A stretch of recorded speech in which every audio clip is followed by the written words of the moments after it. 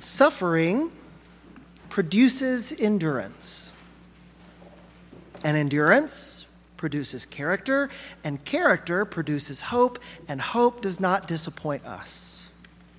But how do we know that? How do we know Paul's words are true? Paul makes a bold claim in these words from his letter to the Romans. Bold in part because he writes these words not to Christians like us who gather openly in public places where the doors are left unlocked, but he wrote these words to Christians who gathered underground, sometimes literally underground in basements or cellars, where they knew that if there was a knock at the door, that knock that came to search for them, in order that they might be hauled off, arrested, tortured, and killed, that maybe, just maybe, that knock would not find them. These Christians in Rome who received this letter, they'd seen their loved ones hauled off by the authorities. They'd lost their jobs. They'd lost their homes. They'd experienced betrayal by friends and family members, and Paul wants them to remember that suffering produces endurance, and endurance hope, character, and character hope, a hope that doesn't disappoint. How can those words be true? How could they be true back then? How can they be true for us today? It's a little frustrating to me that Paul doesn't explain how that works, how hardship and struggle, instead of undermining our faith, actually strengthen our faith. Instead, Paul writes as if his readers already know that to be true. Because this isn't the kind of truth you can find with your mind. It's not a philosophical pursuit. This is a truth you have to live into.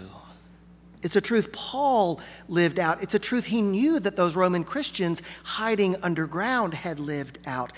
There is no worldly logic that can explain to us why suffering is a reason for us to boast and celebrate. Yet Paul encourages us with a confidence that transcends worldly logic.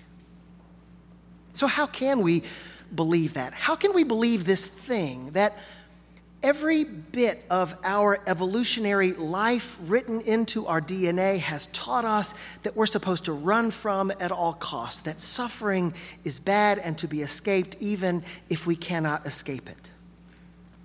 As the dread pirate Roberts said to Princess Buttercup, the Princess Bride, before his true identity was unveiled, "Life is pain, Highness. Anyone who says differently is selling something." Maybe Paul is just selling something. There are plenty of preachers who fly around the world in fancy jets who tell their congregations to give and give and give until it hurts so that they can enjoy the fruits of that pain and suffering. But Paul isn't like that. Paul isn't writing these words from a place of luxury or comfort. Paul knows suffering. A friend of mine, Scott Gunn, who is the director of the Forward Movement, he wrote this week, "From anyone who had not suffered like Paul had, this might seem shallow and ignorant of people's pain, but in the context in which it's given, it's a stunningly beautiful message of hope and consolation." Paul knew the same hardship that his readers knew. Struggle was a part of his resume. As Paul wrote in a letter to the Corinthian church, "We commend ourselves by great endurance in afflictions, hardships, calamities, beatings, imprisonments, riots, labors, sleepless nights, and hunger."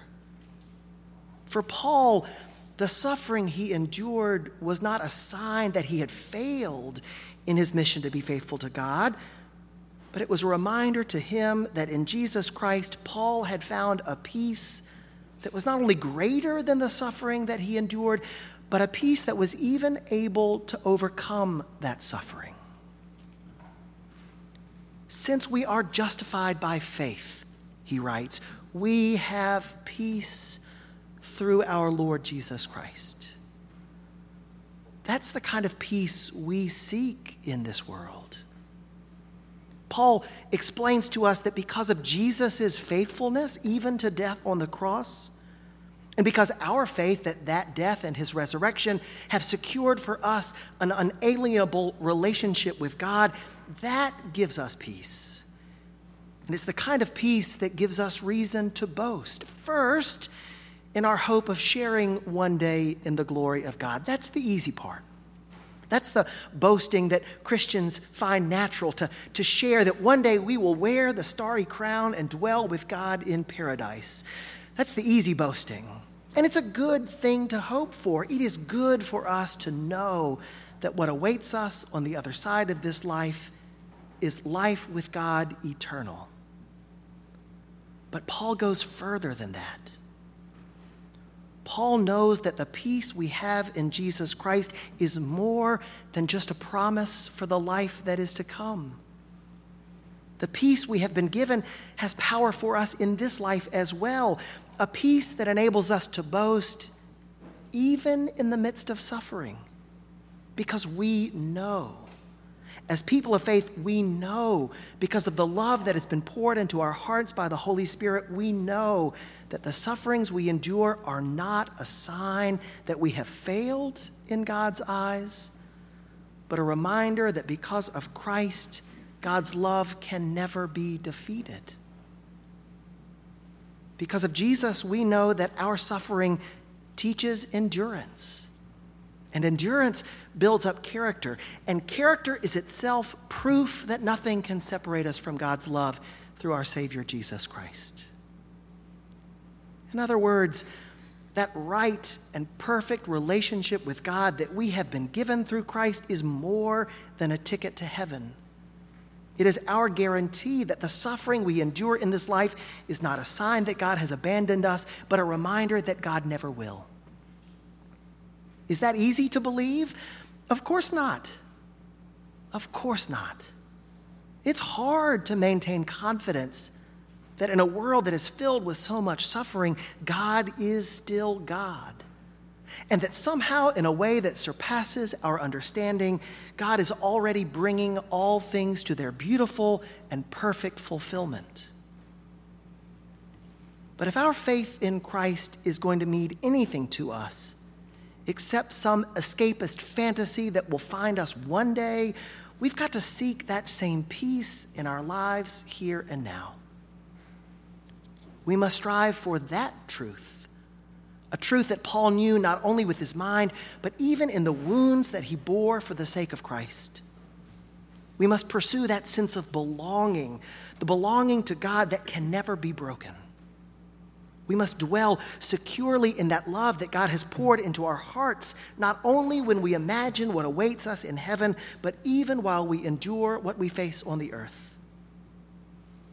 Because of Christ, we are loved not only at the end of this life, but in this life as well. So we boast not because we suffer, but because in Christ we know that that suffering cannot defeat us.